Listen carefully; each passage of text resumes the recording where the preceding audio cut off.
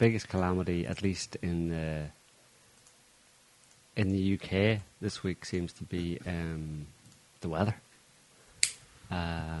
It's obviously, as all weather is, it's associated with man-made climate change.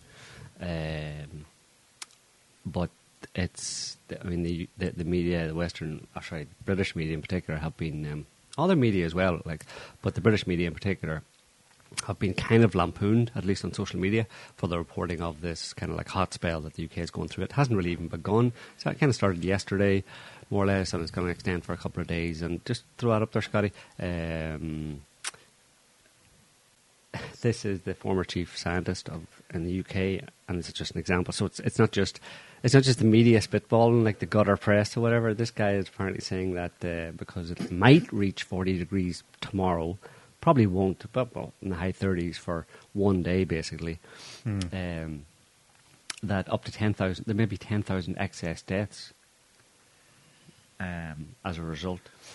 Now that seems a bit, bit over the top.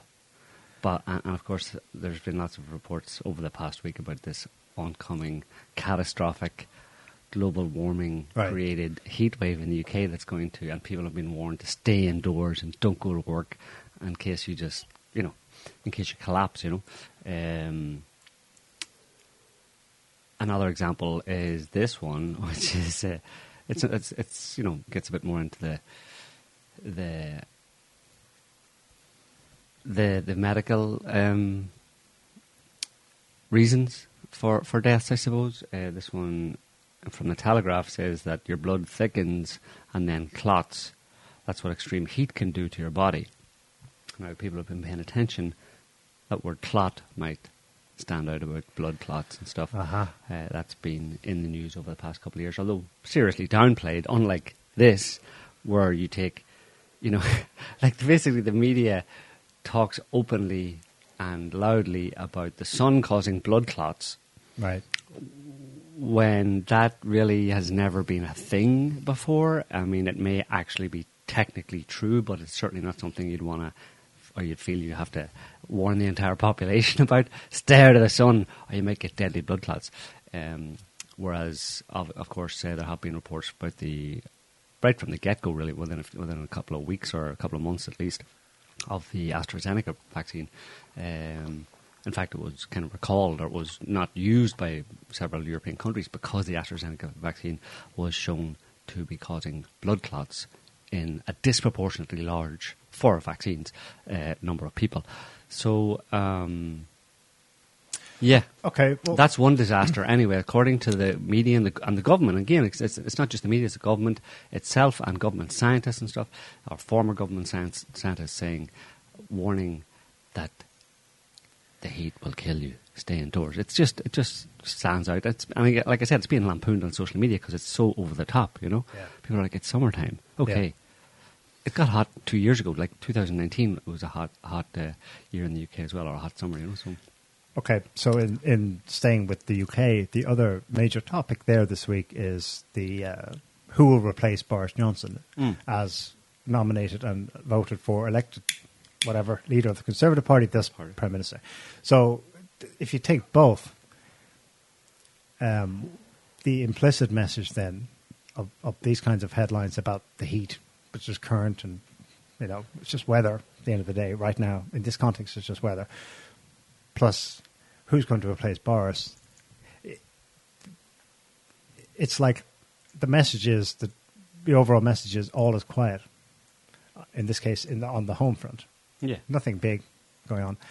But in actuality, there's a serious problem in there as everywhere else. There's a major inflation issue, right? And they're going to go from 1 million or so to several million people just this year needing food banks to survive this winter. Yeah. So all is quiet in the Western Front at these narrative levels, but it is not all quiet. It's like alarm bells, ringing all over the place. Yeah, and people know it, but again, people, I suppose, are kind of, I don't know, they've normalised it, or they're just kind of quietly saying, well, we'll just have to somehow get along. I mean, you mentioned Germany at the beginning of the show, or because of that that phrase "all quiet on the Western Front." I mean, it's been in the news already about this winter, possible energy shortages and people having problems heating their homes. I mean, it was a few months ago, even that the German government started advising people to get around to use little tea lights or something and an upturned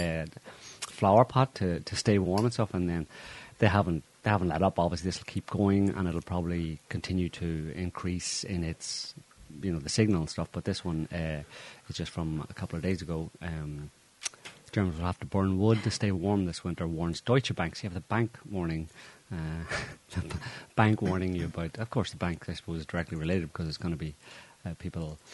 It's kind of like the banks are saying, we're at the front end of this. People are going to be probably asking us for money to pay for either extremely inflated gas prices to heat their homes, or it'll be unavailable.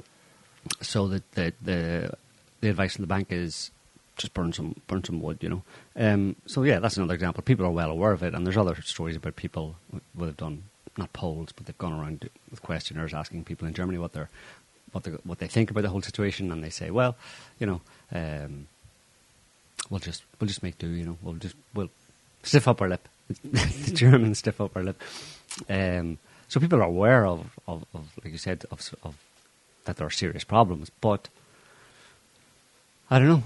There's a narrative, and what do they do about it anyway, Well, isn't it interesting that the two first items you showed, one of them had a keyword in it, excess deaths. The other one had a keyword in it, clots. Mm. The reasons they gave for both are, well, it's hot, and, well, yeah, it's just too hot. Yeah, in both cases, the weather's fault. But, it speaks to something that is an underlying, ongoing issue reported by your man, Dr. John, John British, Campbell, yeah. Dr. Campbell. He pointed out using ONS, British Office of National Statistics data last week that there is a probably global, he surmised, increase in excess deaths, excess mortality at this time. Mm-hmm. So it's the climate's fault. It's too hot. That's just, maybe I'm just connecting something there that. Well, people are invited. What I'm getting at is people are invited to go. Everything's fine. But if it's not quite fine and I have a little discomfort, well, here's a possible reason. Like, I'll go with that. Okay, fine.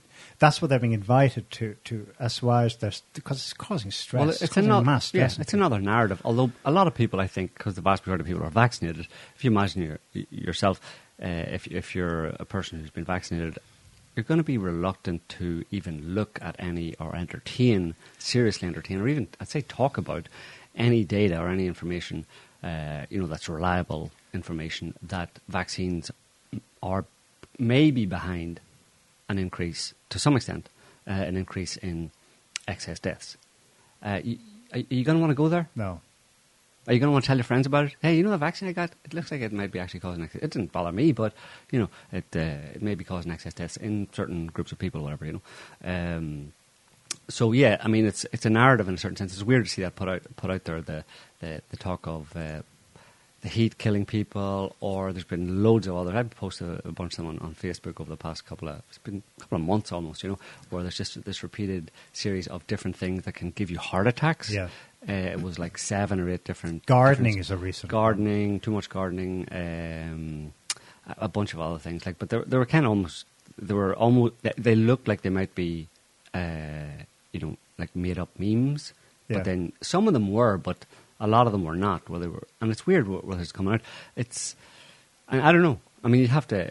It's maybe looking for a conspiracy where there is none, but it's a strange coincidence of the two things. We have excess deaths above the normal from, say, excess heart attacks, excess cancers, excess or incidence of blood clots and stuff, and the only thing that information is put out there to explain those, even though that's not in the public awareness yet. The majority of people out there aren't aware that there is excess deaths, right? But what they are, because that's not being publicised very, very widely. But what they are getting is an explanation, if that ever comes to light. What seems to be that they're getting an explanation that if it ever comes to light that there's an increase in deaths, or it becomes widely known or widely published, they will have had this series of news articles telling them all these different weird reasons why you might die, or people might be dying from things that you never thought they died from before, like heart attack from gardening, and heat giving people blood clots, and etc. etc. Yeah. So it's an interesting observation, and I suppose we'll have to see. We'll have to see, but just did I send? Yeah, I don't have it to hand. You've probably seen, people noticed, I saw two instances of it, actually. First, someone did a side-by-side comparison of British reporting on, a weather forecast of the map of Britain and Ireland with old-school graphics from maybe the 90s. Yeah. And the similar kind of range of temperatures that the UK is seeing now, side by side with modern graphics.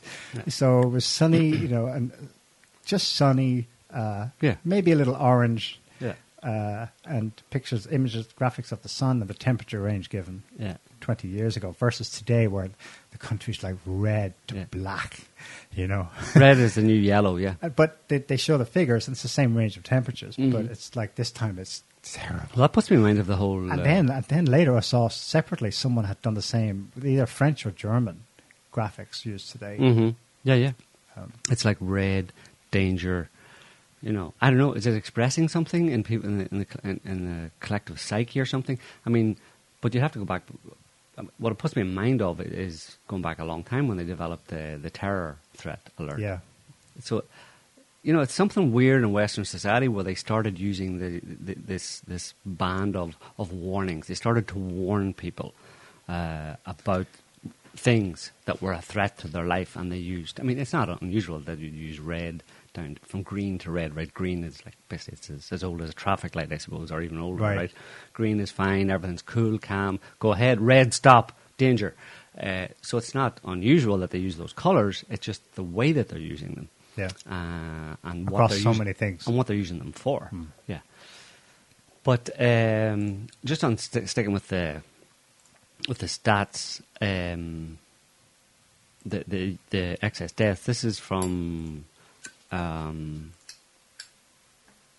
it's actually GBN News. Yeah, it's like a new channel in the UK. Yeah, it's not shown on regular TV. People can only get on satellite. I think it might only be satellite or the internet. But again, a lot more people, at least for some things, a lot more people are watching the internet than they are watching their TV. Right.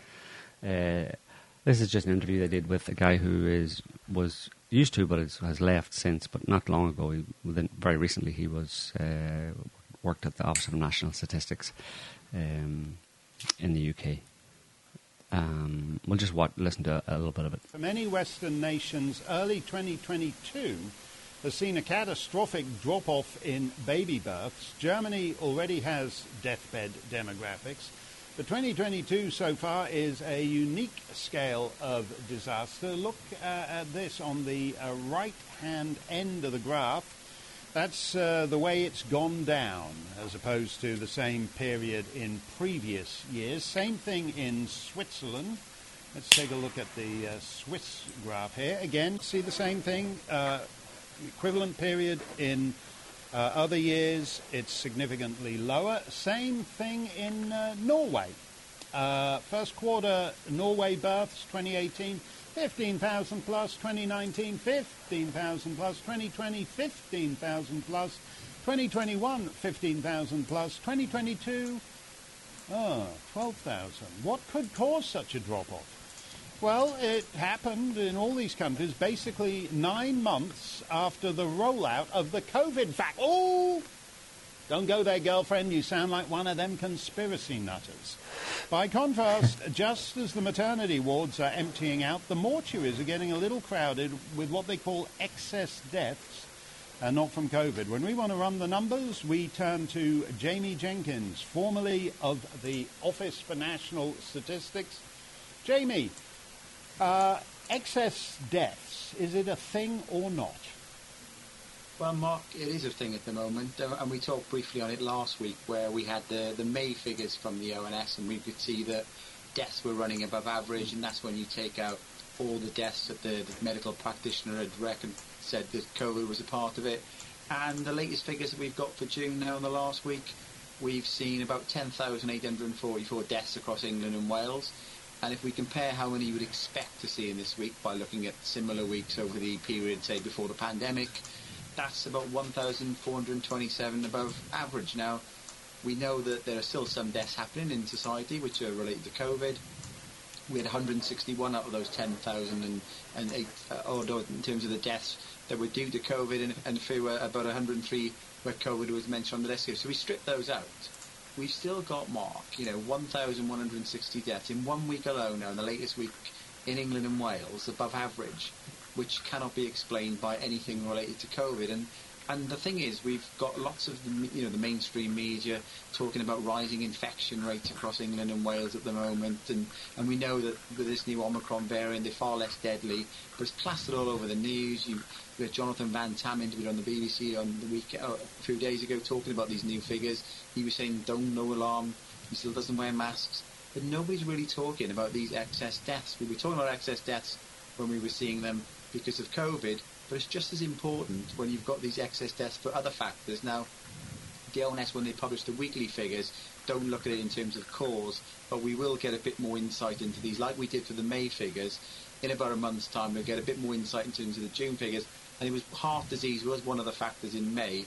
And is it a case of what we touched on last week, Mark, that staying home, protecting the NHS has meant that you've not protected yourself, and we're seeing people dying of other causes because of these long waiting lists and people not getting diagnosed with certain conditions? Well, okay, we'll leave it there. Won't go on. We'll leave the link. It's not that much longer, but you can, if people want to watch more of it. But yeah, he mentions deaths, excess deaths, about 1,400 or so, 1,400 per week. Excess deaths over and above the normal. And he was saying that we don't have, at this point they don't have details of what those deaths are. It takes a while for them to parse all that data and that kind of stuff, or maybe they parse it in a particular way, who knows. But he still offered a suggestion, though, as did Dr. John Campbell. Right. It's the backlog of missed screenings. Right. From lockdowns. Yes. Missed screenings for cancer and on other serious illnesses, yeah. So it was, massive. Of course, that's always going to be a debate. People will say, well, that was worth it because so many more people would have died, yeah. Blah, blah, blah, blah, blah. But that's... Or we didn't know, we know now. Yeah, blah, blah, blah, yeah. Except... The thing is, it's still only a statistical interest. Yeah. Not that 2 years ago they would have screamed at me for saying, how dare you say that about those 1,400 and something people. But now that we're back to the old normality, and it's not, the hysteria has calmed down, I can say that, and people go, oh yeah, well yeah, it's interesting, but it's still at the margins. Yeah. And they can debate it away or argue the numbers. But yeah. Well, he mentioned births as well have dropped significantly in several different countries, right. And that's something that's been noticed by, well, it's obviously been noticed by a lot of different people. It's noticed by government agencies in those countries and all that kind of stuff, but they don't make too much of a deal about it. But if you just put up those two images I just sent that are screen grabs of articles, the first one is back in 2021, and this was, I think that's The Guardian. Anyway, no data linking COVID vaccines to menstrual changes. Now, if you remember, there was a big thing at the time where it was claimed that, the COVID vaccines were having an impact on both women's periods and also sperm counts. Now, we talked about sperm counts last week, I think, and didn't we? And we showed that, or maybe it was the week before. Anyway, recently we talked about sperm counts and studies showing that they do drop off. A few weeks ago, yeah, from Israel, showed that they drop off and kind of stayed low actually for quite a long time after COVID vaccines. That's a kind of peer-reviewed study that we talked about, and this one, so that's more recent. But this was, it was talked about in terms of women's periods and stuff, and that was having there were all sorts of reports of women having, more heavy bleeding, missing periods, Miscarriages. etc., and that was poo-pooed by. This is one example of the way that the media and governments poo-pooed it, dismissed it. And Last year. experts, one unusual period, no cause for alarm, blah blah blah. We'll just throw up the next one, which is more recently. You get this: COVID menstrual changes after COVID vaccines may be far more common than previously known and previously summarily dismissed by the media and governments just a year ago. New study found that 42% of people with regular menstrual cycles said they had bled more heavily than usual after their COVID vaccination. So, I think it's at this point you're allowed, given that we're citing peer-reviewed studies, media and government data, and valid, by anyone's standards, I suppose, valid information. I think it's reasonable to say now that COVID vaccines do have come with a risk, a health risk, a significant health risk that was unheard of for any other vaccines that people have taken in the past, that have been distributed widely among the population. That this has never happened before. So people who, over the past couple of years, have been talking about this and have been banned from social media and criticised and lambasted for saying so, are being proven correct, that COVID vaccines do come with a risk. And it's yet to be seen. Someone would have to do a study, I suppose, to see whether the risk from the COVID vaccine is greater than the risk from not getting the COVID vaccine and just dealing with COVID by your own, that archaic thing. What's it called again? Your own, what's that word? Immune? What's that second? What is it? It's an immune system. That's it. That thing, yeah. Your natural immunity, yeah. That was roundly, I think it went away actually over a period of time. Let's be careful now. I remember reading that the science said that that's a conspiracy theory, so we're going to dangerous territory here. What? This immune system. That there is an immune natural system? Immunity. Right. I don't know. You the mean official WHO position is... Well, there's no such thing as an immune system? No, you only get immunity from vaccines. Immunity is conferred via vaccines, not naturally. Yeah. Well, we don't want to get in trouble with the WHO and YouTube, so yeah. I thought I should say that. I mean, that said, that there is a lot of hard data showing that a lot of people, most of the population really, are actually in relatively little danger or no danger whatsoever from COVID, especially at this point, where it's mutated into some weird Omicron, Ninja, Lucifer variant or something, where it's just basically it's like a flu or a cold basically, and it's basically if you looked at the data, and if you're a woman or a man and looked at the data showing the risk of a drop off in sperm counts at least, and the risk in blood clots or the risk in menstrual problems, and you then looked at the risk to you of Omicron or the latest variant and saw that it was very small, you'd probably be it would be reasonable for you to say, well, listen, I'm not going to. The benefits outweigh the risk, basically, or the risk outweigh the benefits. So I don't need it. So that's another thing you're not allowed to say, really, that people don't need. There are certain people who don't need the vaccine, and in fact, you could go further and say that, in fact, for those people, it is more risky to take the vaccine than to not take it at this point. Again, you don't hear anybody saying that. I mean, it's a revelation to me to actually hear myself say that. Right. And realise that I can say that, and it can be backed up with hard evidence, with peer-reviewed studies and hard data. And hopefully you won't get banned for it because of that, hopefully, or silenced or censored. There's also a new study. Did I censor you, Sky? Maybe I didn't. A new study out of Canada, just within the last week, that talks to this point. It's from Manitoba, from the Manitoba Health. So it's what do you call that? State in Canada. Province in Canada. And if you just scroll down to, there are bar charts, actual bar charts down, like not sideways bar charts, but after the pie charts, basically, right after the pie charts. Down further, right after the pie charts. Yeah, right there. Those guys. So this is age standardized rate and risk of severe outcomes associated with COVID-19 in Manitoba.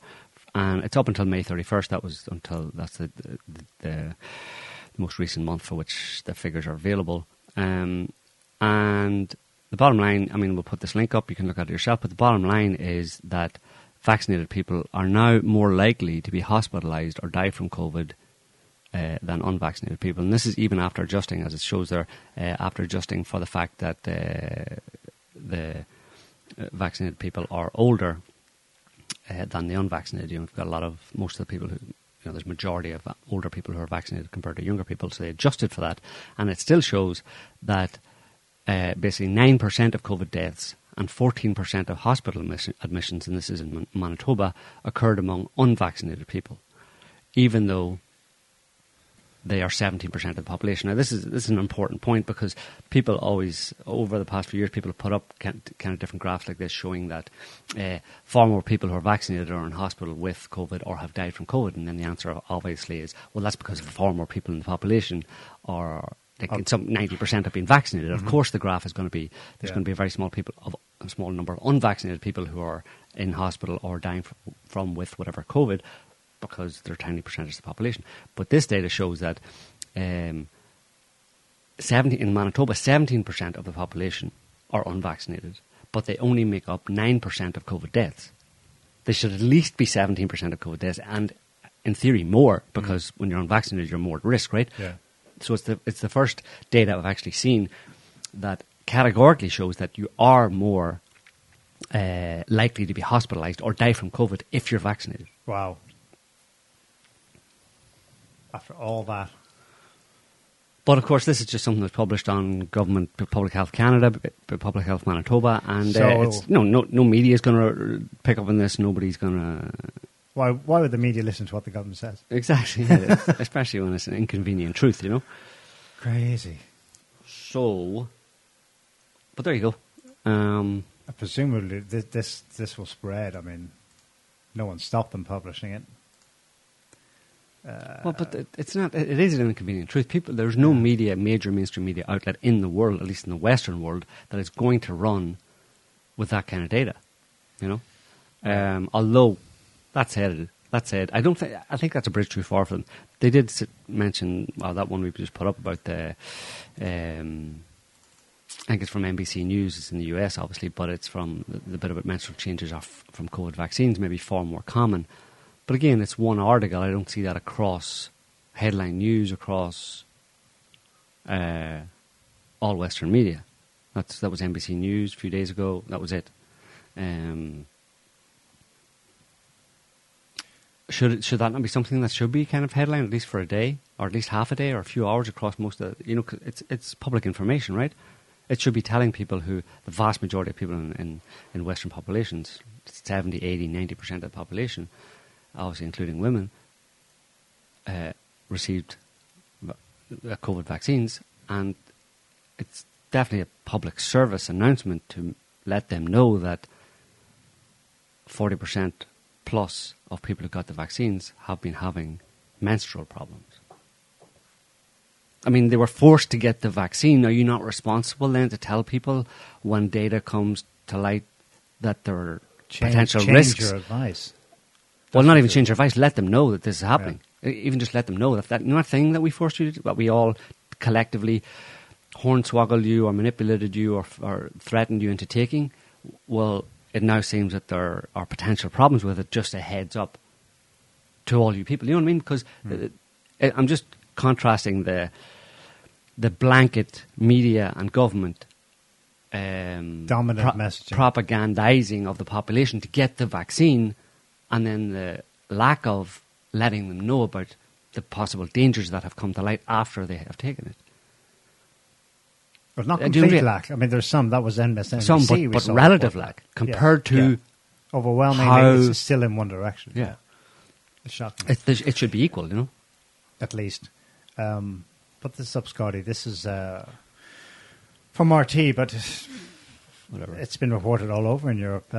Germany and France planning to require face masks indoor again this autumn. as part of new COVID measures aimed at stemming the spread of COVID-19. The Justice Minister, not the Health Minister, the Justice Minister of Germany reports. It goes on, the summer wave of COVID-19 is already, quote, losing momentum, but we have to take very seriously what awaits us in the autumn and winter. And we've already seen this effect in France. This is things have happened before. Now, this isn't just a hypothetical for the season to come. France mandated, once again, the wearing of face masks in any and all public health settings, including pharmacies, for example, on the street corners. Right, that's a small tweak to...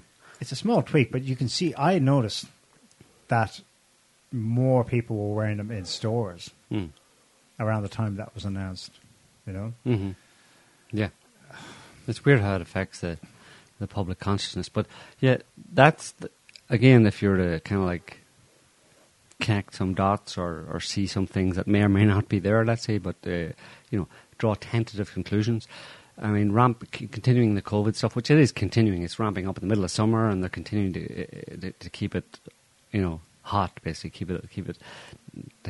No pun intended. To keep it hot, keep it on the front news, and keep it in the front of people's minds.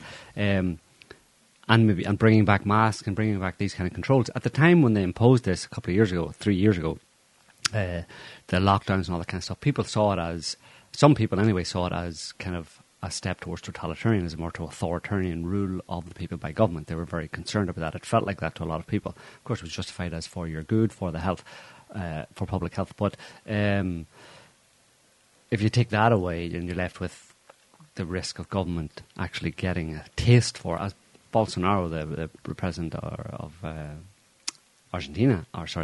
Brazil said a few weeks ago to Tucker Carlson, I think, he said that during the COVID lockdowns and stuff, certain governments, or a lot of governments, got a taste for what can be described as kind of dictatorial rule, and someone kind of liked it.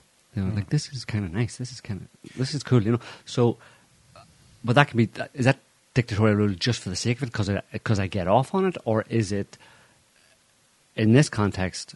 And them talking about bringing back restrictions and controls this winter. That coincides with what we just talked about earlier on the show, which is a winter of discontent as a result of gas price hikes or oil price hikes, and also lack of access to heat your home or to energy crisis, basically, that could lead to public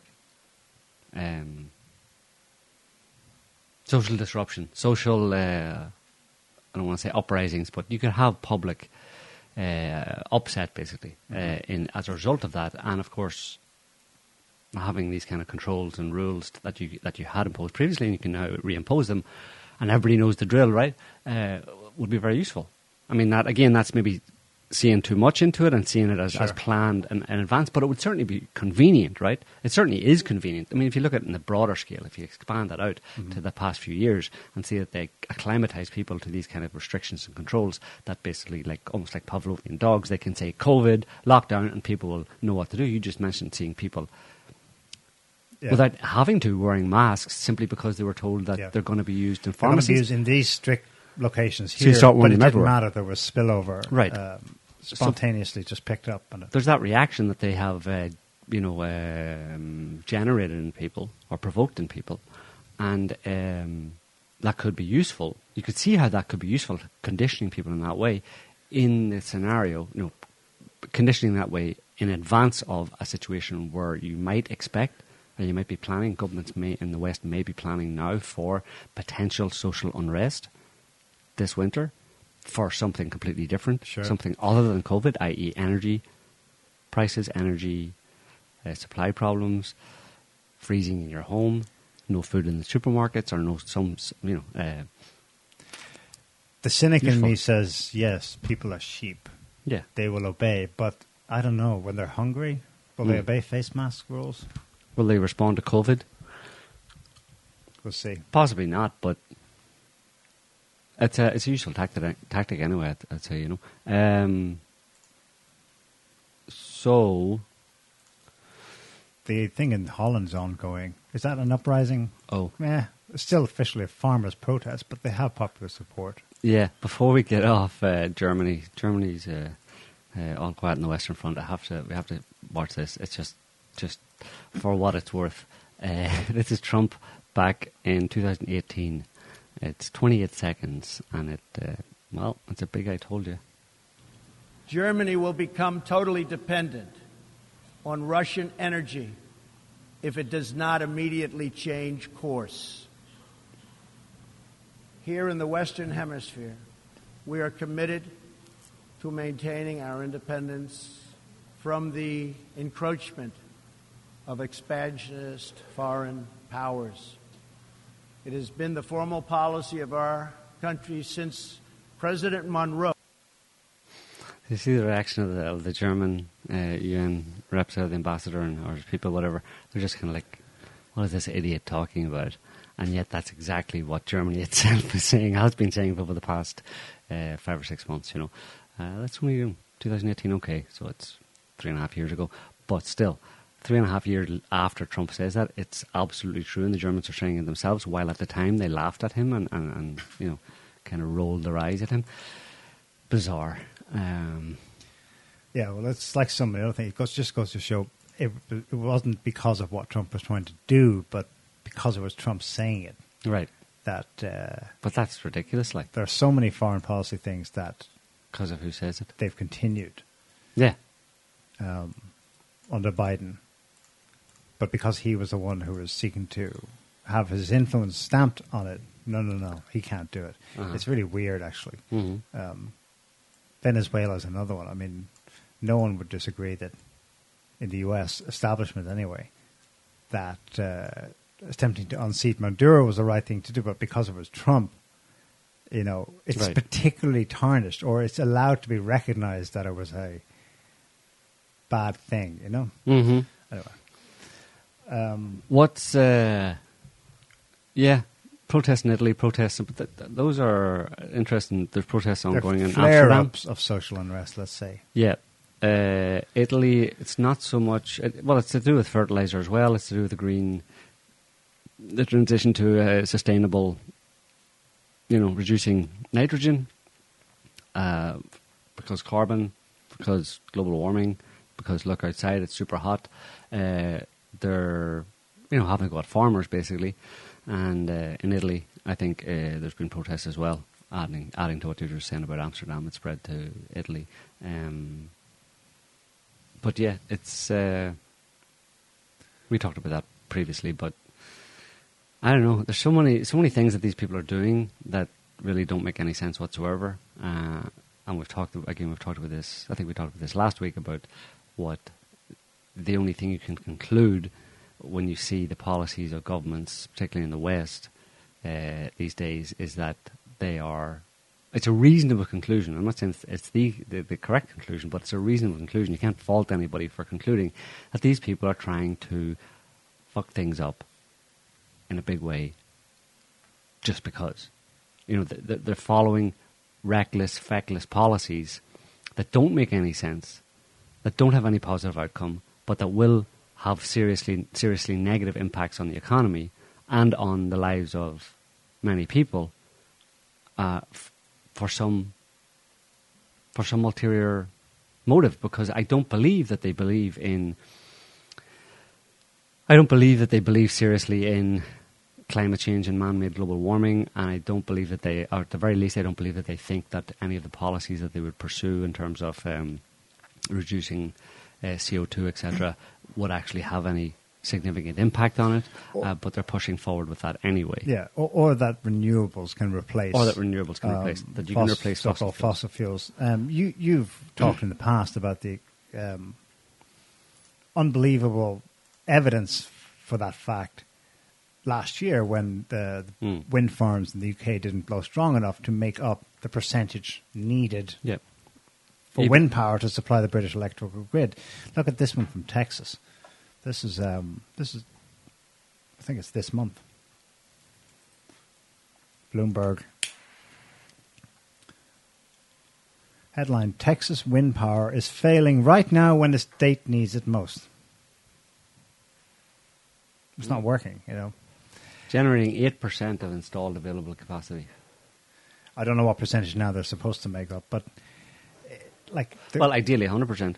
well, yes, but I think even they acknowledge that there's a mix of renewables for now. Yeah, but but ideally, I don't know. I read that to mean that turbines are generating 8% of their potential capacity of what they should be of the Okay. installed for the turbines. Right. What is the reason that it's failing? There's not enough wind. Okay, it's too hot and it's not enough wind. There just hasn't There- been the normal wind patterns weren't quite the same this year. Exactly. But how stupid do you have to be to not foresee that? Right. Or not see that as a problem? And we don't allow that they're that stupid. 'Cause Right. They can be right. incredibly. Which is why we conclude Yeah. that they have there's a different motivation, a different agenda, and it's not. If you follow through, it's not a very not a very nice agenda. Yeah. I don't know. It's just like we've been dancing.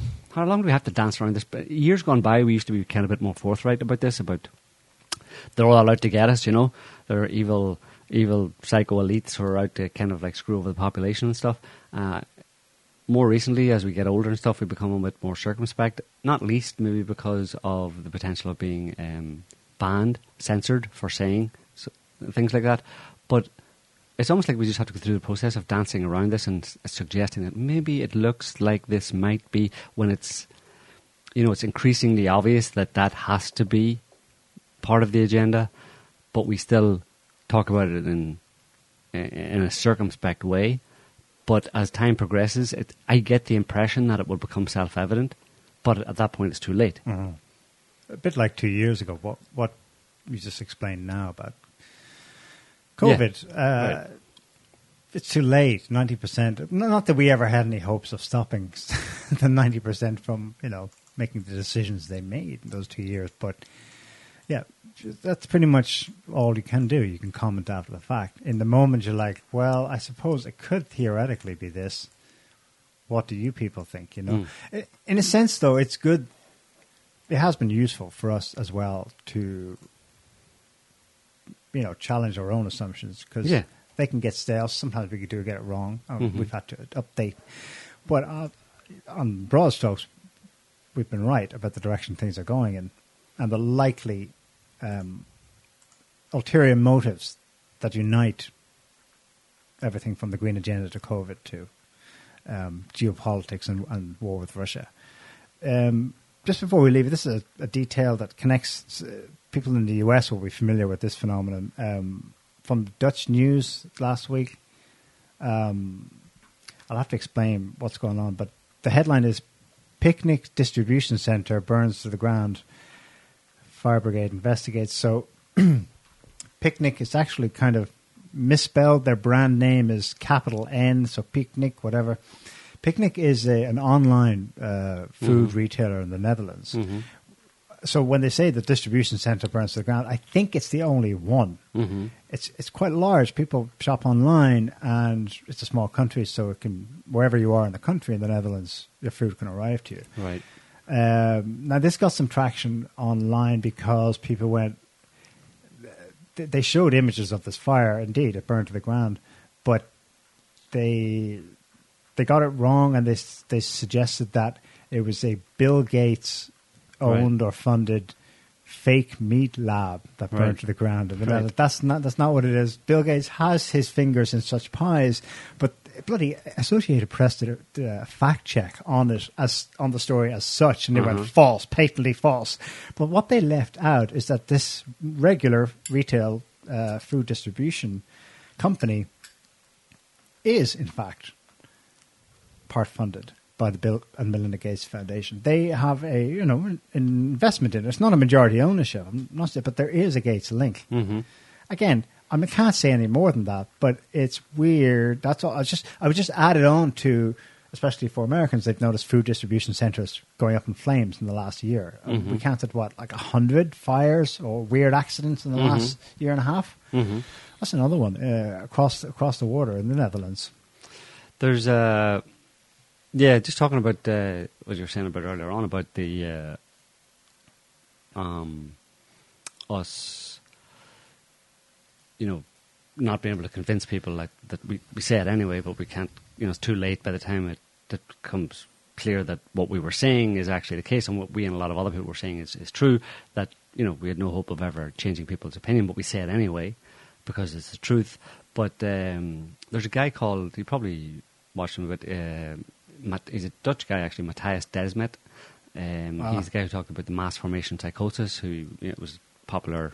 He's Belgian, actually. Yeah. Close enough. Close enough. He's Flemish. There you go. A Dutchy Belgian. Half. Mass formation psychosis, which was basically almost like just the madness of crowds, basically, where there's a meme gets Le Bon's theory updated. Yeah. But Ivor Cummins, who's an Irish guy, he's a kind of nutritionist, basically, and he's been very much anti-vaccine for the past few years. He did an interview with him, but Matthias Desmet has done an interview with other people in talking about this mass formation psychosis, and he actually says explicitly, and we'll put a link to the place where he says it, I think, or the video where he's talking to Ivor Cummins, and he says that it's very useful for the people who aren't part of the mass formation psychosis, who are kind of like can defend themselves against it and not take part in it. It's very important that they actually speak out, because even though their voice is small, it stops the crowd mentality from going too far, because if you look at history, it can go too far, where people just kind of lose their minds completely, and you have a really bad situation. But that the evidence suggests that any resistance, however small, to that mass psychosis, effectively, or mass delusion, has the effect of at least limiting the damage that it does. That most people will still get caught up in it and engage in nonsensical, crazy, ridiculous things or beliefs, but that the existence of a counter narrative to it, however small, is very important to restrain the worst excesses of that kind of mass groupthink about something that is just simply wrong or simply a bad idea. Cummins, contrary to more materialist economic explanations of history, common sense is what keeps civilizations going. I agree with Desmond, and I would in no way discourage him or anyone else in that direction, because it's the only thing, probably the only reason things have not gone FUBAR yet. The problem is, you look at history, and there seems to be a threshold or a point at which the common sense is eroded to a sufficient degree. We don't know where that is, and then it collapses. Yeah. But it's interesting because civilizations have ended. Yeah, for sure. Yeah, it goes too far. Yeah, and no longer the voice in the wilderness type thing is no longer enough to make any difference. Yeah, but I mean, even in a practical sense, how it actually manifests is what you just mentioned there about some fact-checking organisation or some news outlet fact-checking these allegations.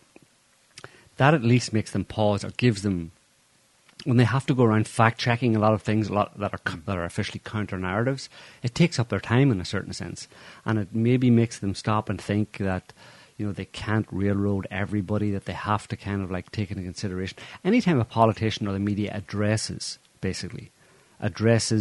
a counter-narrative to the official version of events, it suggests that they're taking it, that it's significant enough, that it's gaining enough traction, because if it wasn't, why would they bother?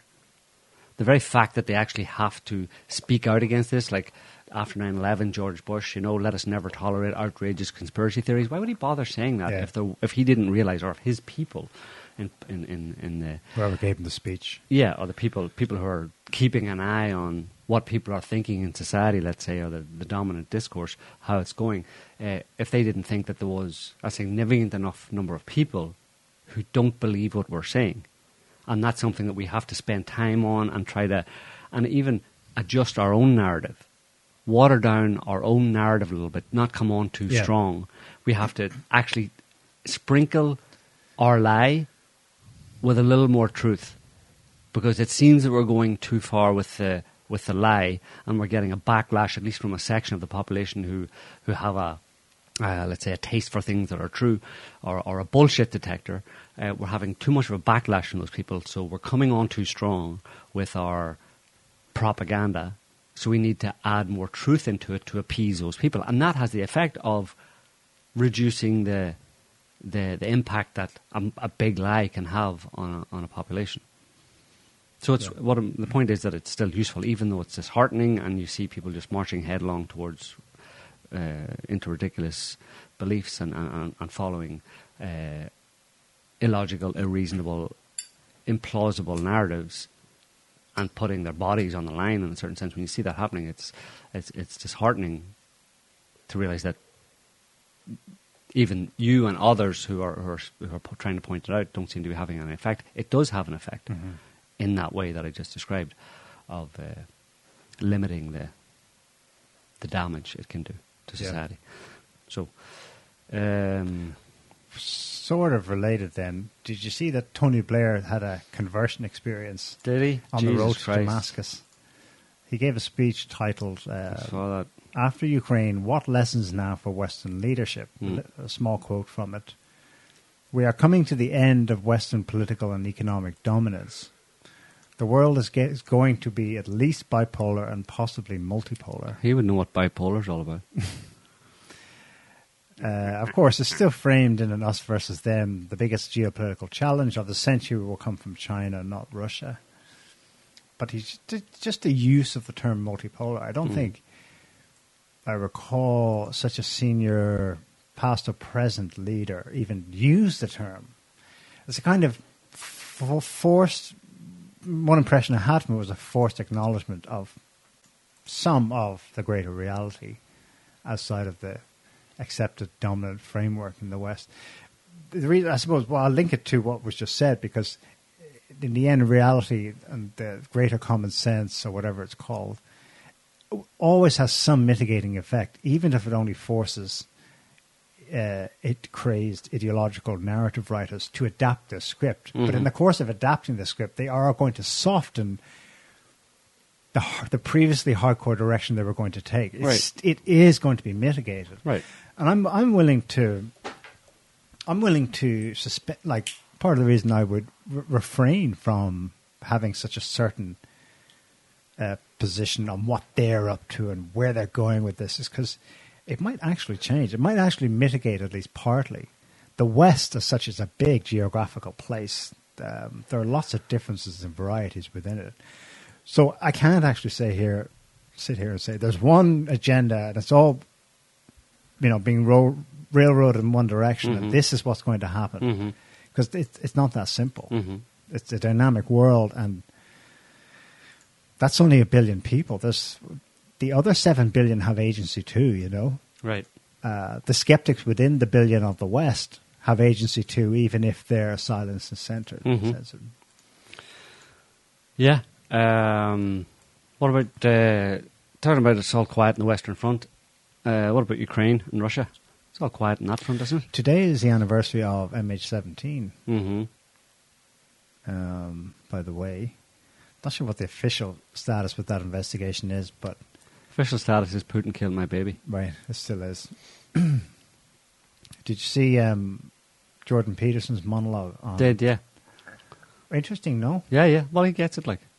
He I mean, gets he's it. still trying to be balanced and all that kind of stuff. He doesn't get it fully, but there's not many people get it fully, you know what I mean, in that sense, you know what I mean? But he's come a long way in a short period of time. He was basically, he didn't know anything about any of this. He's had his eyes opened.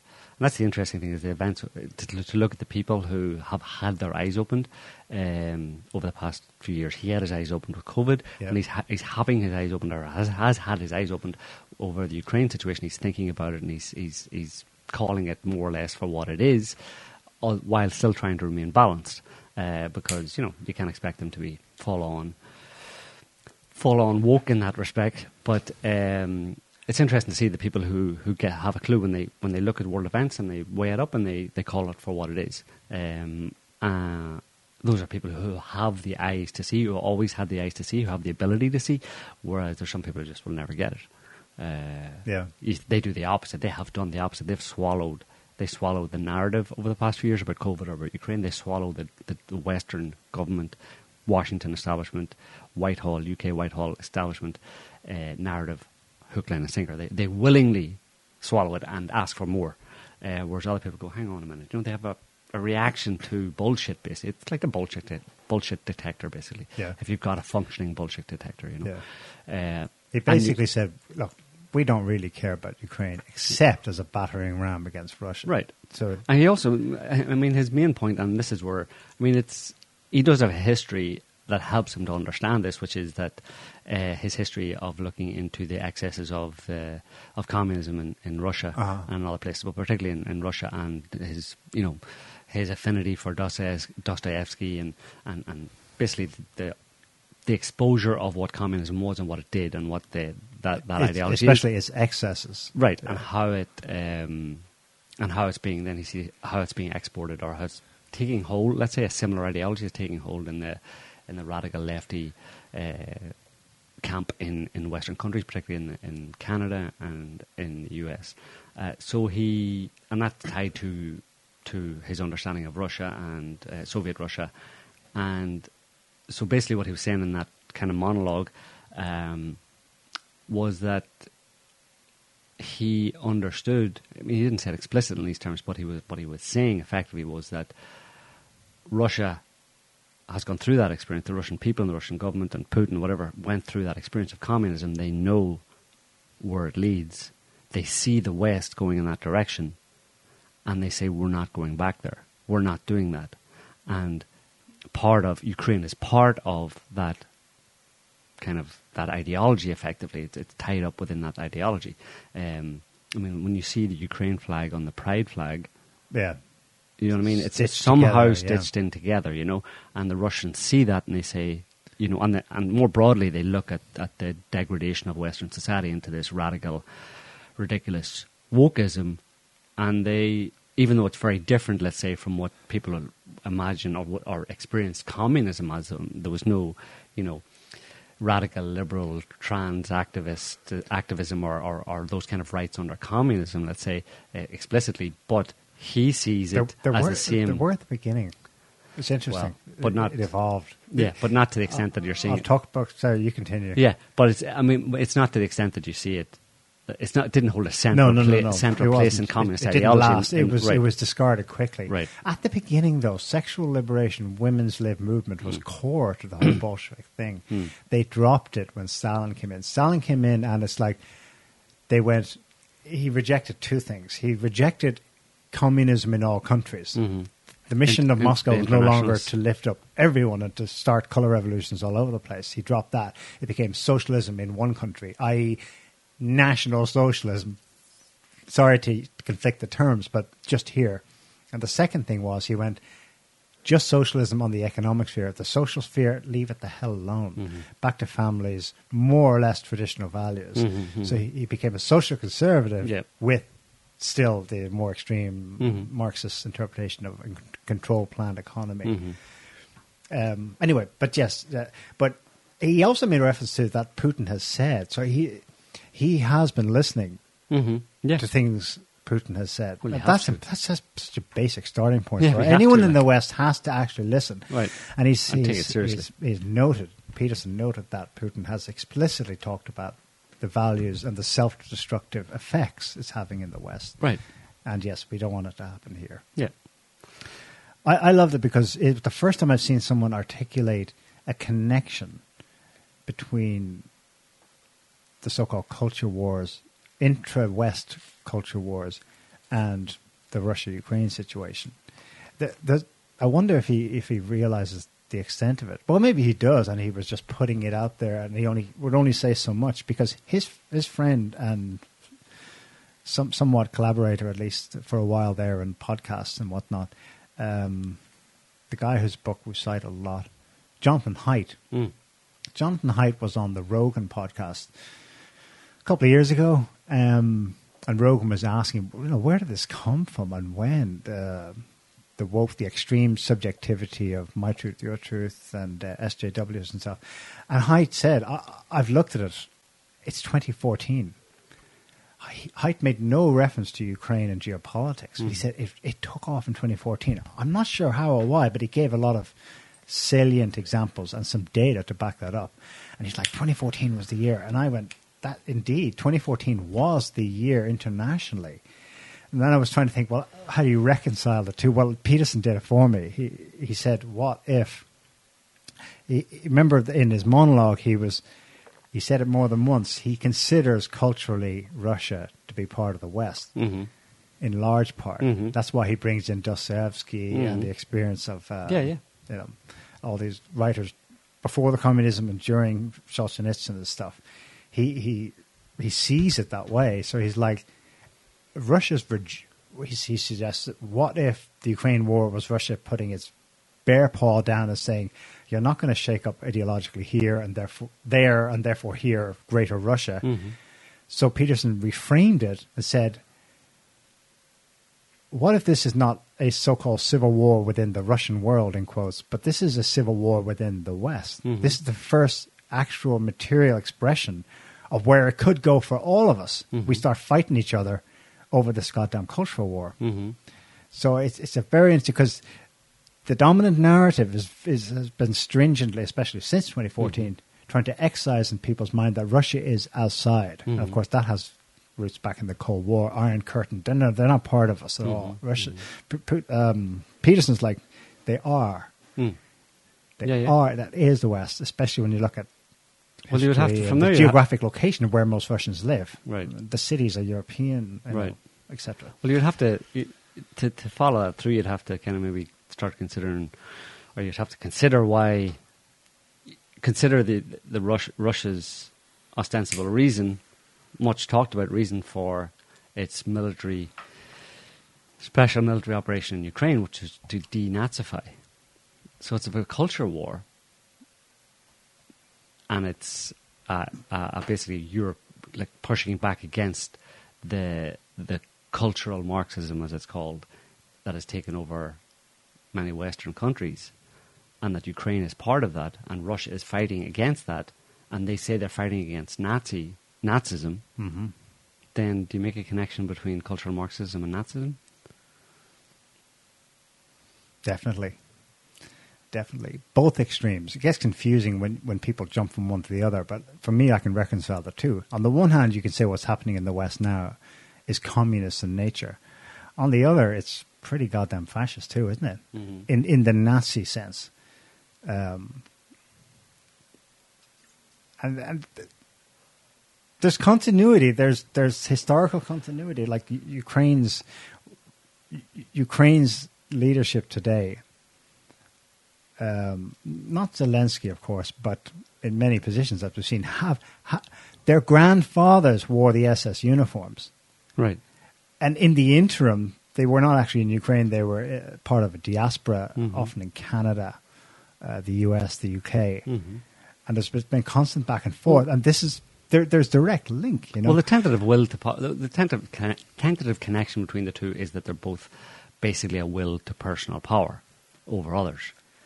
Right, that's what obviously Nazism was, and an ugly extreme form of dominance. Yeah, and in the West, that's what people are reacting against. People who are against the radical lefty cultural Marxist ideology is that they're seeing it that primarily at its base, they're seeing it as these people want to take over and dictate to us what we can and can't do. They want to control the minutiae of our lives and force us to do things that we don't want to do. I mean, in essence, it's exactly the same thing. It takes on a different. It takes on. If you look at it only from the surface level, you say, "Well, they're two opposites." Right? Yeah. Look at what are you saying? Gay pride and Nazis. And anyway, Zelensky's Jewish. Don't gay people punch Nazis? Aren't the radical lefty? They're all out to punch Nazis.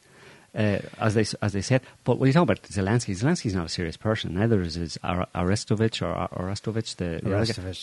Those guys who are the kind of like the spokespeople, at least for the West, the public spokespeople for Ukraine and what Ukraine wants to be and what Ukraine is fighting against and what Ukraine is fighting for.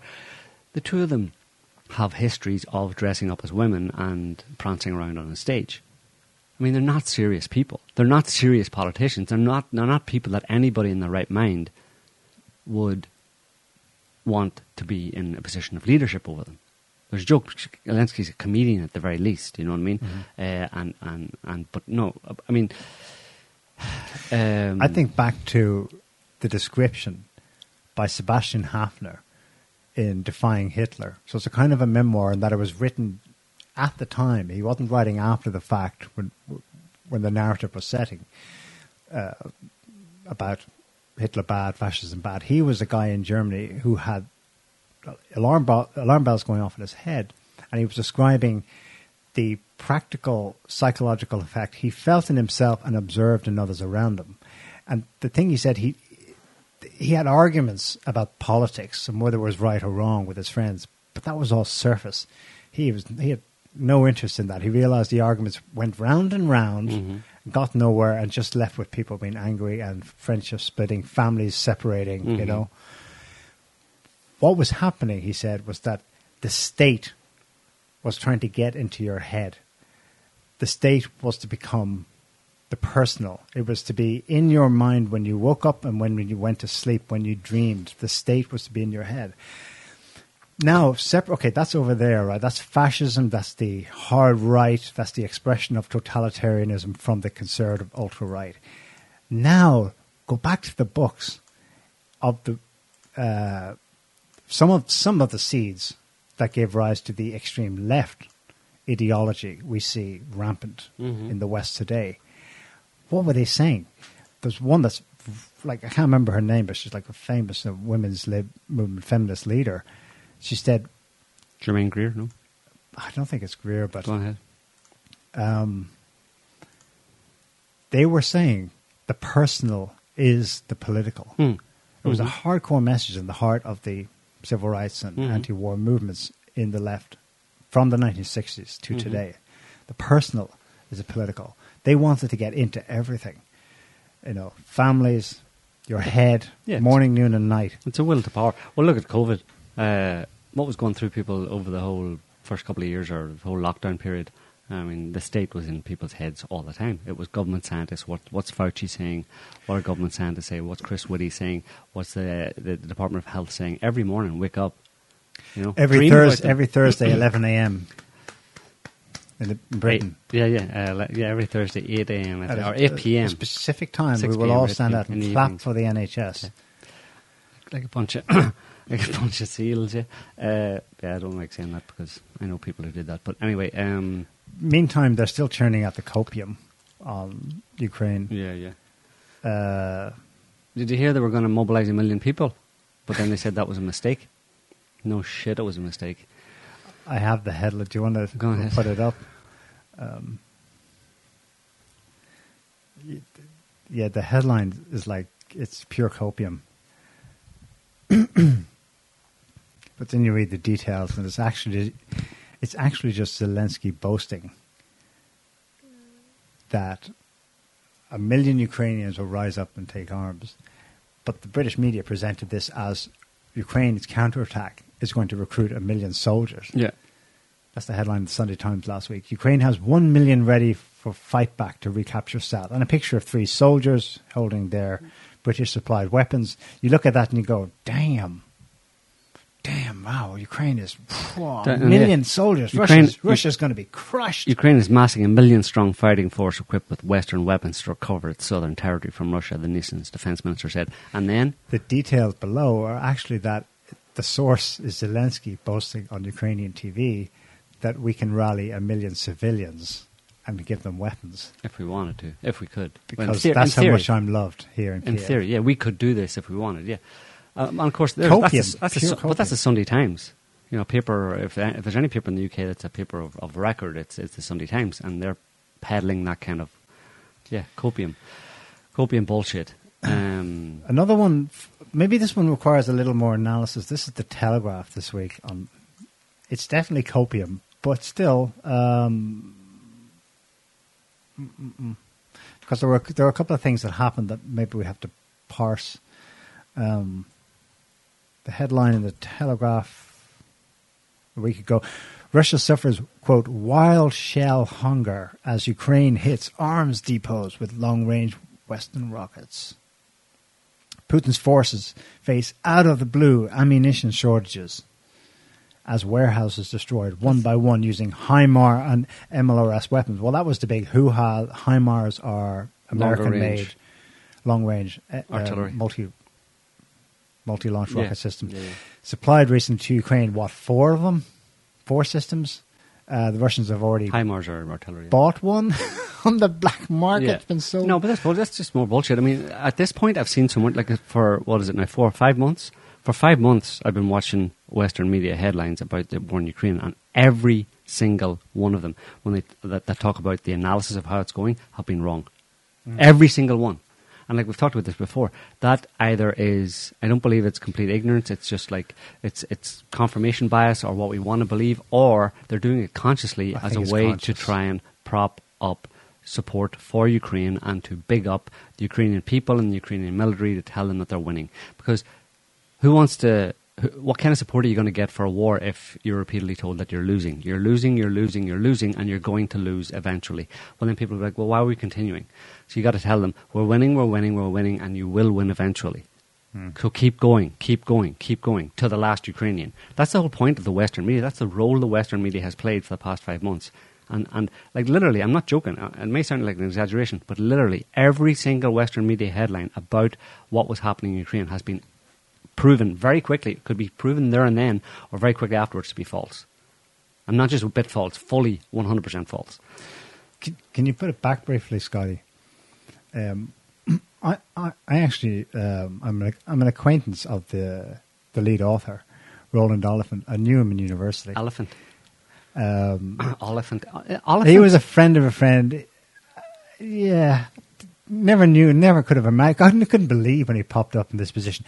Anyway, 8 years ago, he was writing for the Telegraph from the border. He was, I guess, on the Ukrainian side of the Russian border, churning out stories about how the Russians, 10,000 Russian troops have invaded. Remember that? Mm-hmm. They've invaded. Oh, no, not supplied weapons. They've invaded.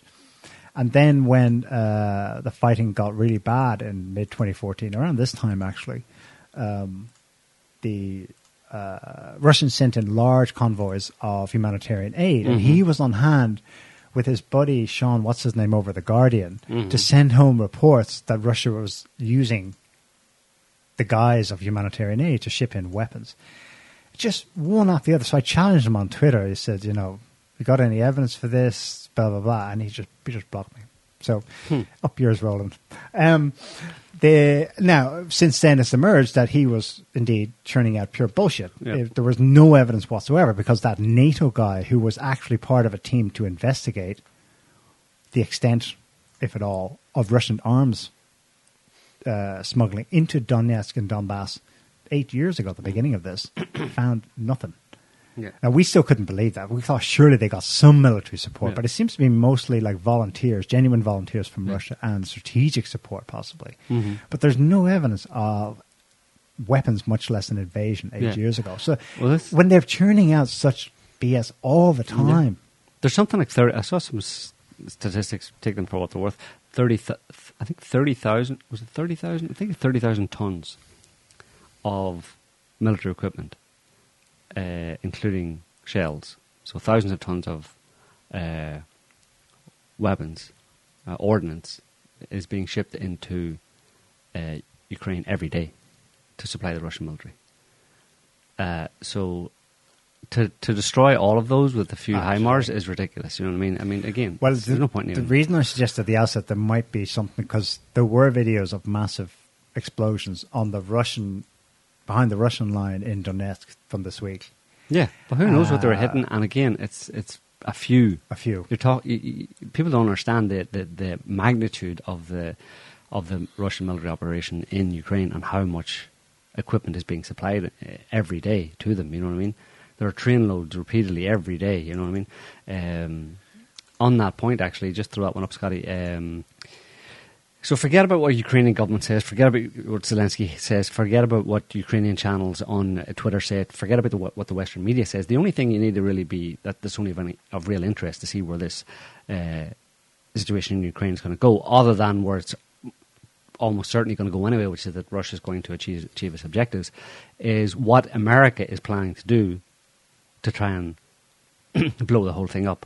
And to create a much more serious situation. This is one example. Ukraine threatens to strike Crimea. And of course, that means America threatens to strike Crimea with American missiles, right? So he says, this is, the talking head Ministry of Defence. He's speaking out of the State Department, may as well be.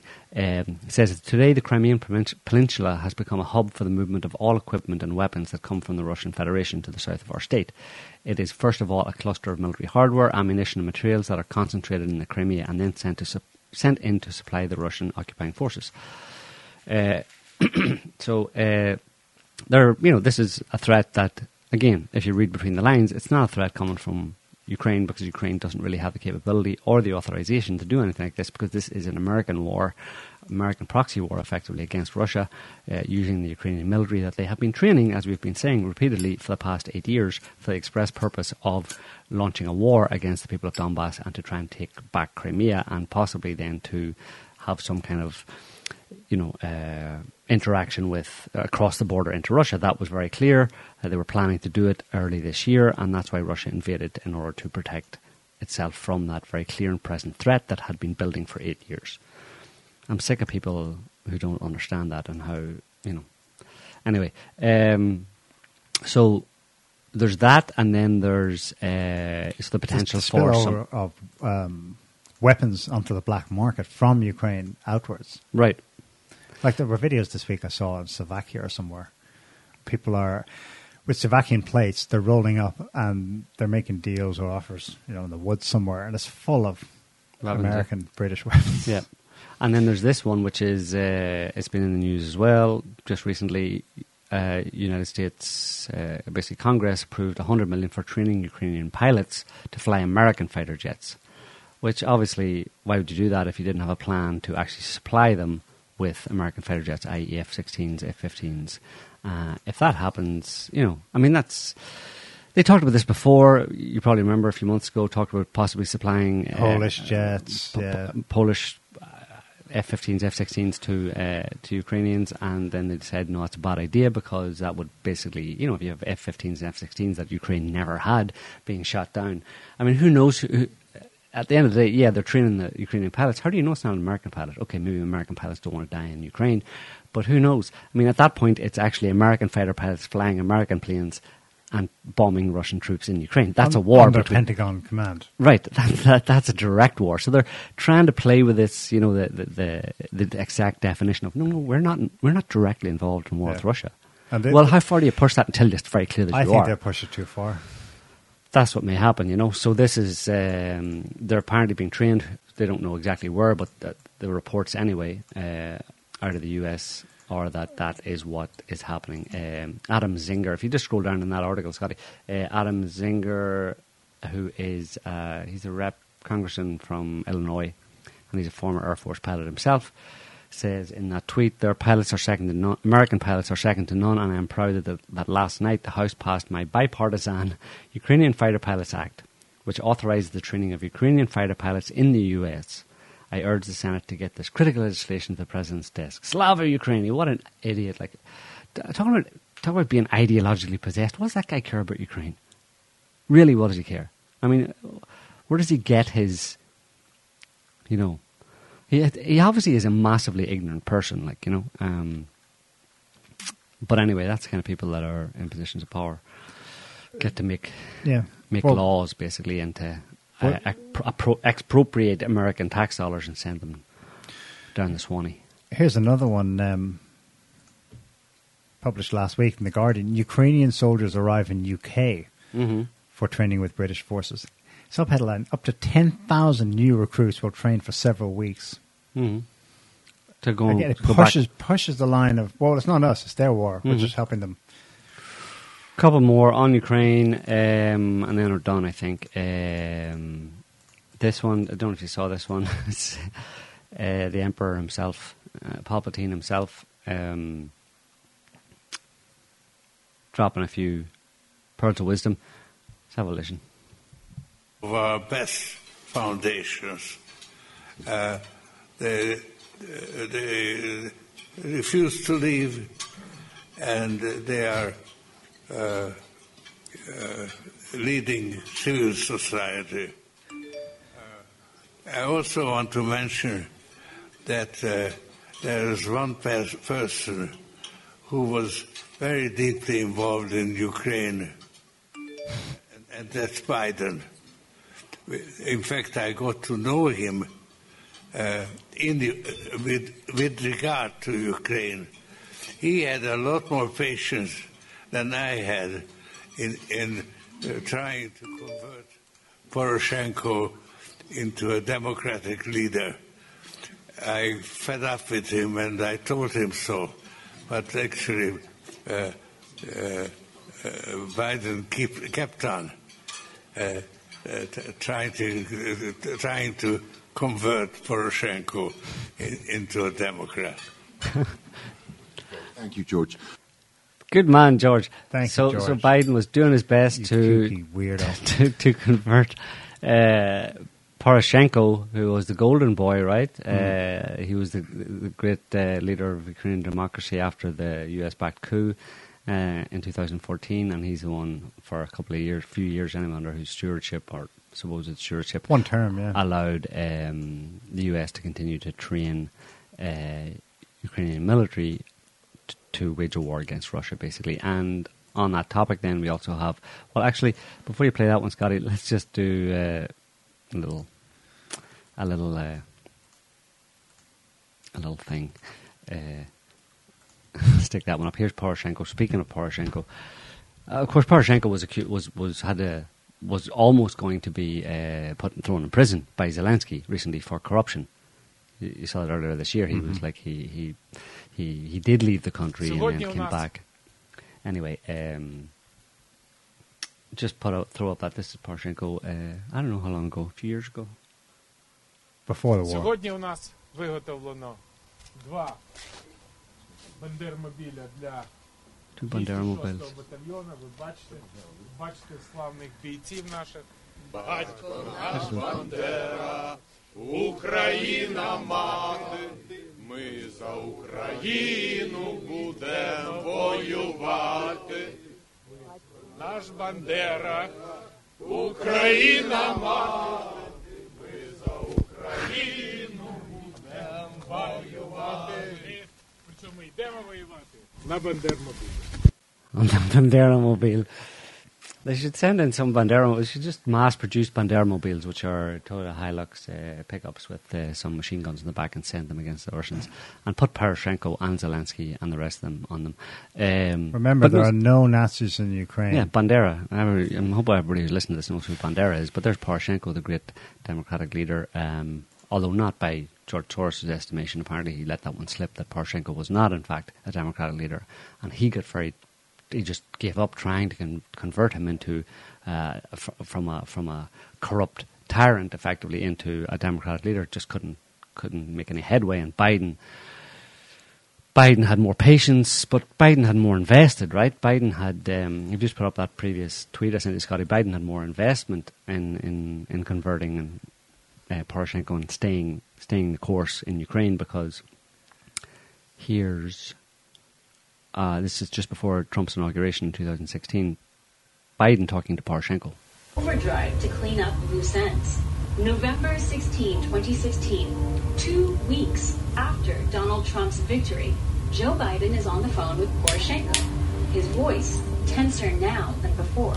This is getting very, very close. What I don't want to have happen, I don't want Trump to get in the position where he thinks he's about to buy onto a policy where the financial system is going to collapse and he's going to be looked to pour more money into Ukraine. That's how he'll think about it before he gets sophisticated enough to know the details. In other words, Biden does not want Ukraine asking for more money from Trump.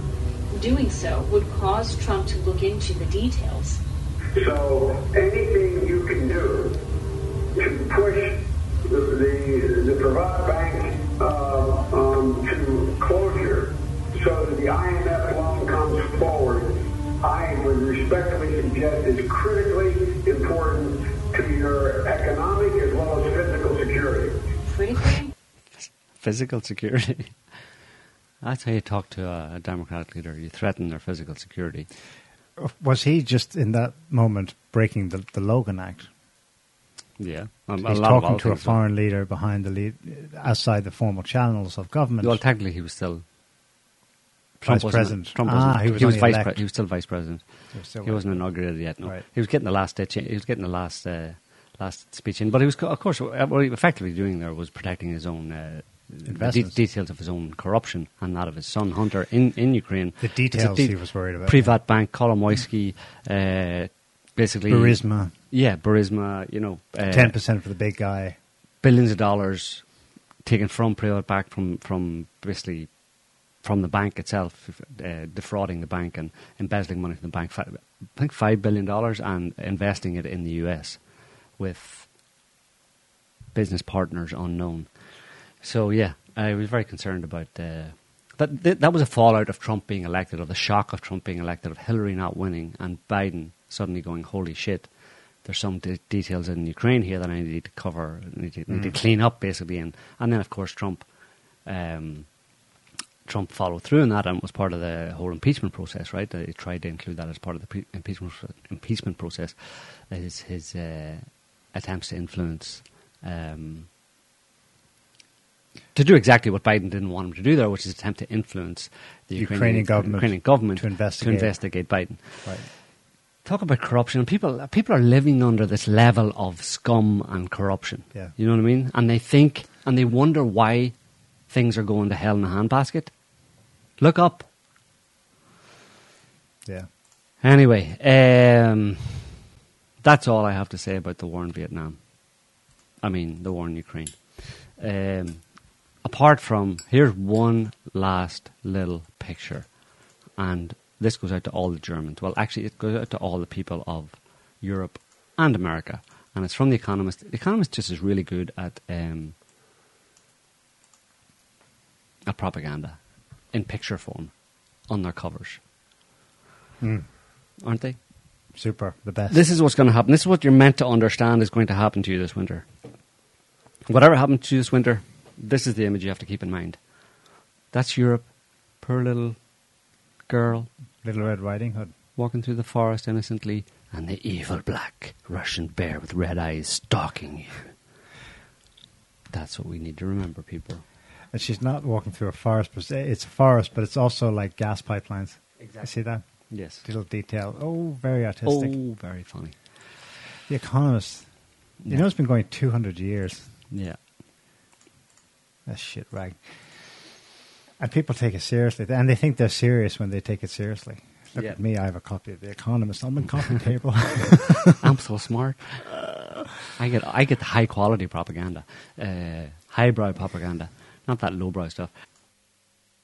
Can't stop the signal now.